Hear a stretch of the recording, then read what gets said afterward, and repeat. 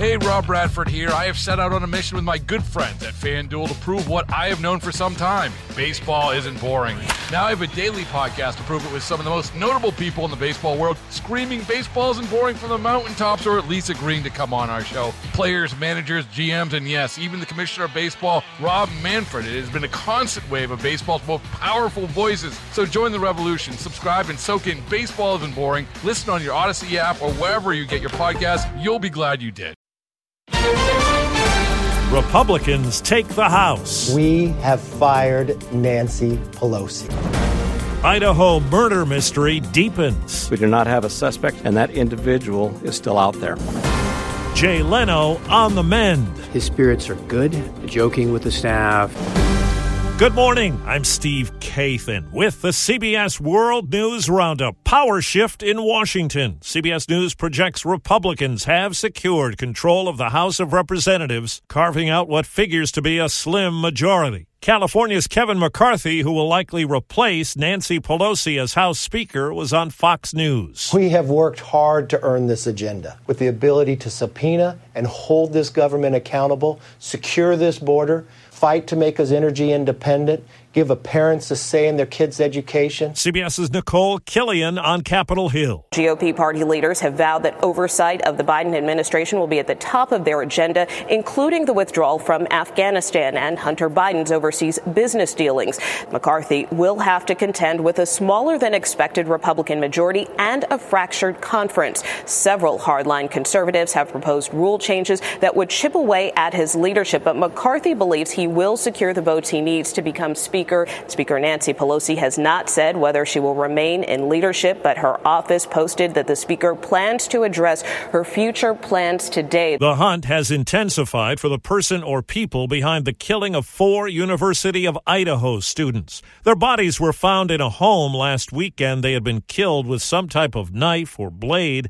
CBS's Christina Ruffini says fear has prompted some students to head home. We cannot say that there's no threat to the community. Police in Moscow, Idaho walked back previous statements that there's no ongoing danger. I probably should have been standing here a day or so ago, but I'm here now. Law enforcement said there were no signs of forced entry, and 2 other roommates were home but not harmed in the pre-dawn attack. But authorities weren't called until the next day. We don't know why that call came in at noon and not in the middle of the night. Investigators are trying to piece together the victim's timeline Saturday night. They say they know Ethan Chapin and Xana Chernobyl were at a party on campus. Madison Mogen and Kaylee Gonsalves were seen at a downtown bar. The U.S. and NATO say the missile that killed 2 people in Poland was likely fired by Ukraine to counter a Russian attack.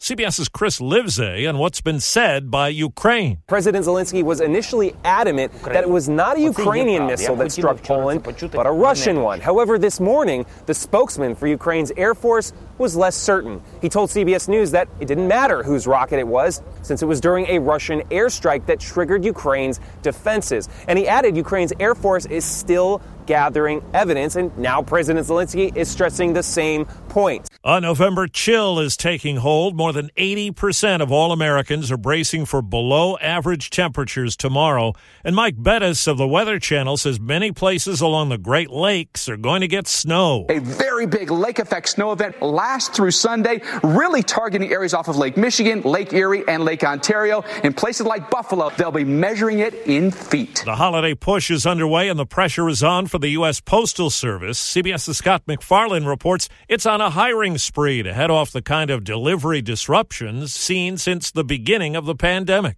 At her clothing business in Los Angeles, Bo Analoha says holiday mail deliveries help keep her store afloat. If I don't have timely delivery, it impacts my business because my staff is working harder, my staff is working longer hours. The U.S. Postal Service says it's adding more package processing machines and is trying to hire approximately 28,000 seasonal workers to prevent a holiday crush and delays. But testifying before a congressional panel, a representative of managers and postmasters warns hiring won't be easy. He says recruitment efforts are already sluggish nationwide. Postmasters that are short-staffed in many areas of the country are personally delivering mail. In some regions, advertised vacancies get no applicants. Aloha is encouraging her customers to shop early. We're starting to take our requests for packages for Christmas delivery. We don't want to wait, so we want to be proactive. 12 Republicans voted with all Democrats in the U.S. Senate in a test vote on a bill that protects same-sex and interracial marriages. A final vote's expected soon, action coming while Democrats still control the House. Jay Leno has undergone surgery for serious burns caused by a gasoline fire that erupted while he worked on a vintage car. His doctor, Peter Grossman, says another surgical procedure will take place soon. The burns were very significant to his face and his hands and his chest. But I also want to emphasize that he's doing very well. He's got a very strong attitude. He's a very strong individual. High-pressure oxygen therapy is also being used to stimulate healing. It was one of the memorable ads on last season's Super Bowl telecast. It's a safe and easy way to get into crypto. I don't think so.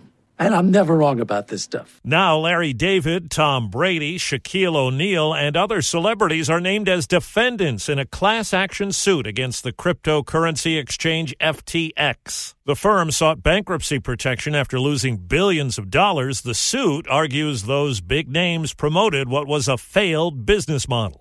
Well, the Insurance Institute for Highway Safety is out with results of crash tests on mid-size pickups. Only the larger crew cabs were tested. Institute President David Harkey says the Chevy Colorado, GMC Canyon, and Honda Ridgeline all protected their occupants. There's a low likelihood of injury. The only thing we saw in those three vehicles was slight elevation and injury risk to the pelvis. The Ford Ranger and Nissan Frontier got acceptable marks. The Toyota Tacoma was marginal. Jeff Gilbert, CBS News, Detroit. Concern about inflation and rising interest rates is hitting home. Greg McBride of Bankrate.com on a new survey. 53% of Americans say that they've delayed a financial milestone such as home improvements or getting a new car because of the economy. 58% of Americans have opted out of activities or events, things like taking a vacation or dining out with family and friends. Starbucks workers at more than 100 stores in the U.S. are vowing to strike today. They want better pay and more consistent schedules.